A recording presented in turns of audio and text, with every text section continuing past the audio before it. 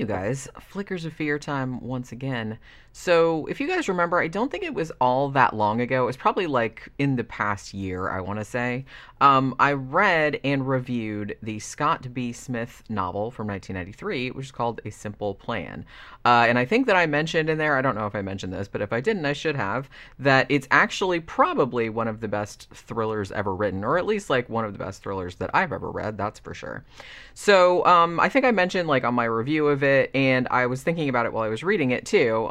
But you know, obviously there was a really, really good film adaptation of it, but I hadn't seen the movie in such a long time that I thought that it was about time that I did a revisit on it, like for this series, especially while the book was still like fairly fresh in my mind. Like I said, I don't remember exactly when I read it, but it was, I think, within the past year. So like the details of it were still pretty fresh, you know? So the movie came out in 1998, and I'm gonna have to say, like, this poor movie had like a very torturous journey, like I guess a lot of movies do, but a really torturous journey to the screen. And it's kind of like, it was kind of amazing for me to read about, especially considering how awesome like the final movie turned out. Because I think a lot of times, like when, you know, movies are this much of a shit show, like behind the scenes, like, it, you know, you can kind of see it in the final product, but you can't really in this one. Like, this movie turned out really good. So the director and producer, Mike Nichols, actually bought the rights to the novel before it was even published. I think he had read like a short story of Scott Smith's and knew that he was working on the novel, but it hadn't been published yet. So he bought the rights to it. And Mike Nichols was actually going to direct it himself, but, you know, shit went back and forth. Like, he ended up leaving the project to do other things. And then the screenplay, which actually Scott Smith adapted himself, like from his own novel, it kind of changed hands multiple times. Everybody, at one point or another, there was like Ben Stiller was going to direct it, John Dahl was going to direct it, John Borman was going to direct it. They were just kind of like, yeah, it just got passed from hand to hand like over the years.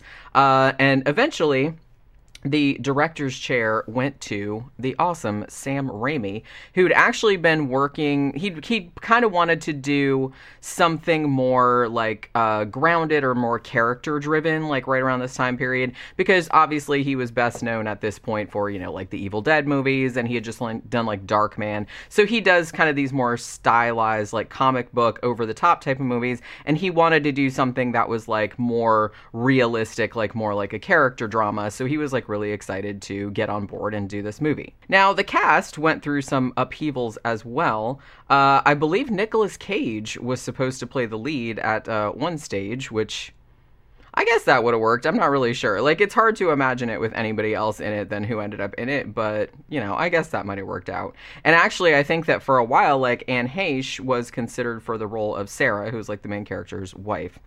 But finally, at long last, the absolutely stellar cast that we see on the screen now came together. You got Bill Paxton as Hank Mitchell, who's like the main character, Billy Bob Thornton as his brother Jacob, Bridget Fonda as his wife Sarah, and Brent Briscoe as Lou, like the friend. So Billy Bob Thornton, and I'm going to say justifiably, got a Best Supporting Actor Oscar nomination for this performance. And I think that even like Bill Paxton's performance, I guess he was like apparently in the running for like a Best Actor nomination, but he didn't get one, unfortunately, even though I think he totally deserved it. Scott Smith, incidentally, was also nominated for Best Original Screenplay, although he didn't win. Now, in spite of almost universal critical acclaim when this movie came out, and just this massive laundry list of various awards and nominations that it got. Like, seriously, go to the Wikipedia page. It's just like this huge thing. The movie, very sadly, for some reason, like, underperformed at the box office. Like, it went into, like, limited release. I think it was released, like, at the film festivals, like, in September of 1998, and then it went into limited release, like, in December. But I don't know, for some reason, like, it just didn't seem to catch on. It didn't even make its $17 million budget back. Like, I think it only made like $16.8 million. And that, finding out that fact is just like mind-blowing to me. Because A Simple Plan, the movie, just like the book, is really one of the most perfect crime thrillers ever made. I mean, it is just like this gut-wrenching escalation of suspense that even though it's 2 hours, it just seems like it flies by. Like, it never lets up for a second.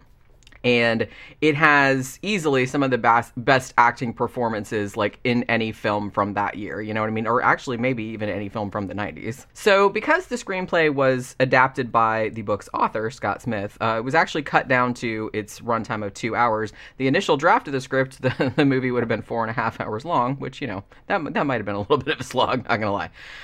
The plot of the movie is actually very, very similar to that of the book, with only like a few changes. Some of them minor, some of them kind of major. One of the minor changes is that the setting was moved from Ohio in the novel to Minnesota in the movie because I guess because they needed to film it like where there was a lot of snow, and I guess like in Ohio at that time period there wasn't enough snow, so they had to go to like Minnesota and shoot it there.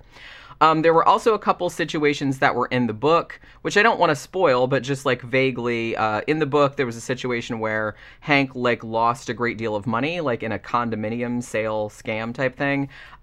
There's also like the very, very gruesome murder of a convenience store clerk. And there's also kind of like a thing at the end with like the fate of Hank and Sarah's baby. Those 3 scenes that were in the book were omitted from the movie. I'm assuming probably for time constraint reasons and because Sam Raimi did actually come out and say that he wanted to soften the character of Hank somewhat, like, and make him more sympathetic than he was in the novel. But the rest of the plot, like, other than that, like, follows the book very, very closely. So the story is set in this small town in Minnesota, where Hank, the main character, he's kind of like significantly more educated than most of the other residents in town because like I said, it's a very, very small like farm, like rural community, so he's the only one that's like been to college and all this other kind of stuff, and he's like a little bit, I don't want to say he's a little bit of a snot about it. Like in the book he kind of is, like he's snottier in the book than he is in the movie, but he does have a little bit of kind of like, you know, or at least people perceive that he has like a slight like superiority complex maybe because he uses like big words and everything like that. So he's working as an accountant in a feed store in this town. His wife Sarah, who is pregnant, she works at the town's library. Now, Hank's brother, Jacob, who's played by Billy Bob Thornton, has some kind of like learning disabilities. He's unemployed. And he spends most of his kind of dead-end existence just getting drunk with his kind of obnoxious and also unemployed friend Lou, who Hank can really like barely stand. Like they're always like sniping at one another. Like I said, there's a lot of resentment between Lou, like, thinking that Hank is, like, too big for his britches, essentially. So he's always, like, talking about, ooh, those big words he uses and blah, blah, blah. So there's, like, a lot of resentment between the two of them. Now, Hank and Jacob's father died recently. I think in the book it was both parents, because I think it was an accident. But I think in the movie it's just their dad. So Jacob actually lives on the family's farm, like in the farmhouse, and he's kind of hoping one day to be able to kind of open the farm back up again, because I guess it's fallen on hard times and they don't really do any farming on the farm. So he wants to kind of follow in his father's footsteps and become a farmer, but he doesn't really have the money to, you know, get started. So one day, while Hank, Jacob, and Lou are coming back, I think they were visiting the cemetery, like where their dad was buried. Fox actually runs in front of their truck, and they kind of swerve, and it runs them off the road into the snow. And and at that point, like Jacob's dog, whose name is Mary Beth, just like in the book, runs off after the fox. Like so, he runs off into the woods. So while the 3 guys are looking for the dog, who's fine, by the way, because I know. Because I always worry about that too. The dog is fine, okay? Nothing bad happens to the dog. So they're looking for the dog, and they come across a crashed plane, which is partially buried in a snowbank. Upon investigating this crashed plane, they discover not only that the pilot of the plane is dead, and it's pretty grody because, like, all the fucking crows are, like, pecking out his eyes and shit like that, as they would, crows gotta eat too. But also, the plane contains a duffel bag that is stuffed with $4.4 million in $100 bills. So Hank is pretty immediately, and probably wisely, very wary. And so he wants to give the money to the authorities. I mean, he tells the other guys, look, this money belongs to somebody, and therefore, eventually, this somebody will come looking for it. Jacob and Lou, though, both of whom are like a lot more desperate for money than Hank is. Like, Hank's not rich, but it's like he does have a little bit more like middle class type of existence, where the other two are just like these unemployed like losers. So the two of them, they argue that it's like, well, it's like, look, it's in a duffel bag. Like, who does that? This is from a crime. Like, it's probably like a drug dealer or something like that. And it's like, probably nobody even knows it's here. No one's going to know it's missing. No one's going to come looking for it or call the cops for it, because it's probably from a drug trade, you know what I mean? So it's like, we should totally just take it. So even though Hank is really seemed at first like to want to do the right thing, to be honest, it doesn't really take all that much persuading, like, to talk him into keeping the money. But Hank has a couple of conditions if they keep it.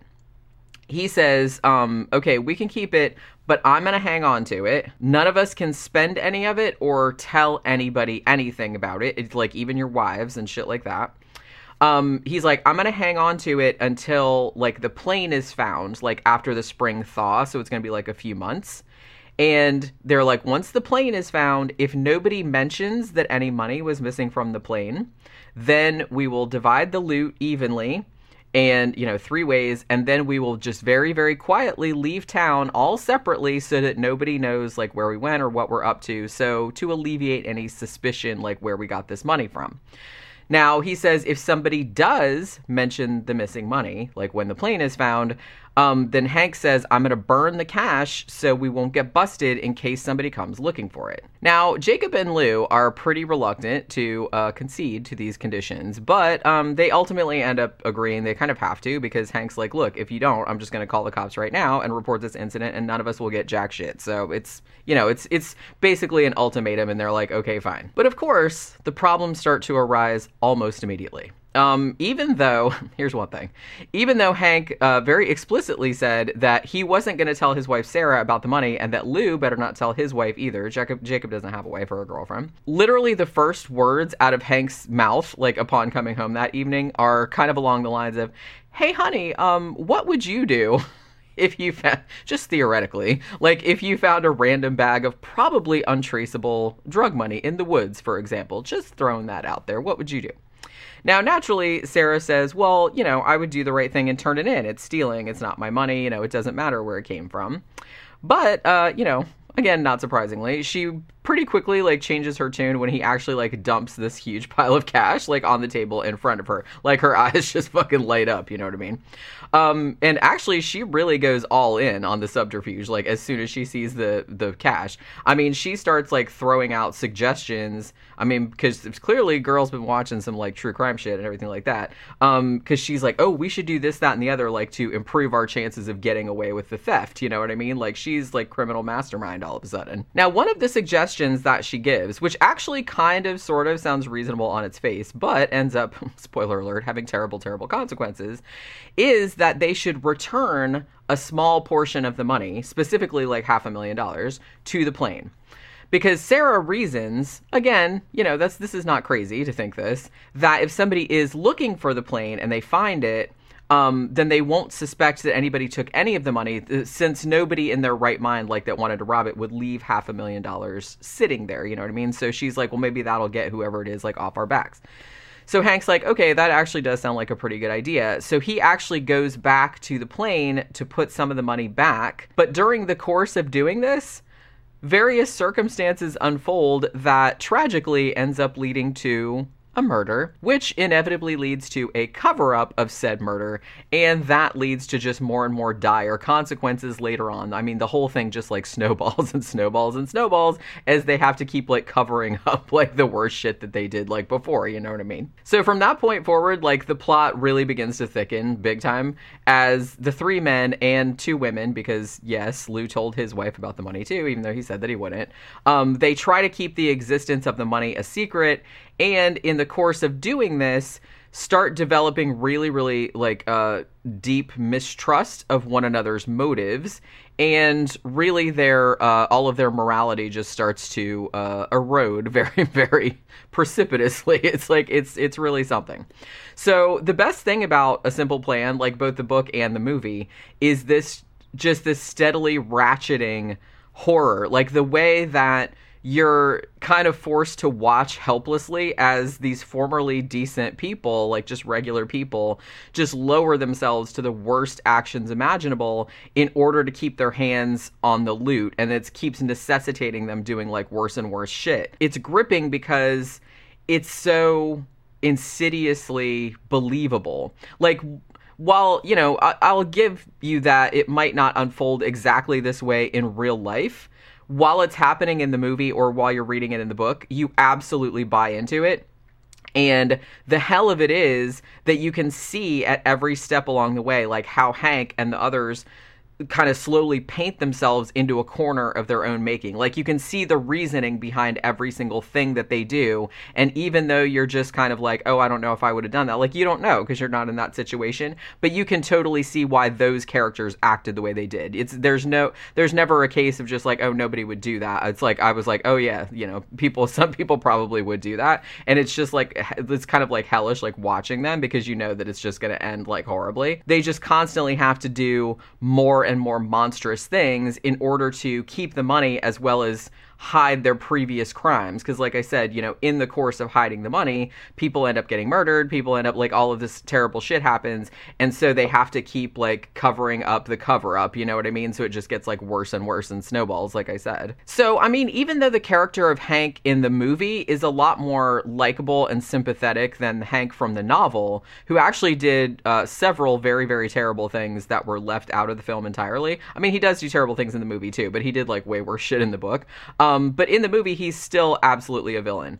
Although, in the movie, he's more a heartbreaking kind of villain because he seemed like such a nice, ordinary dude, like at the beginning.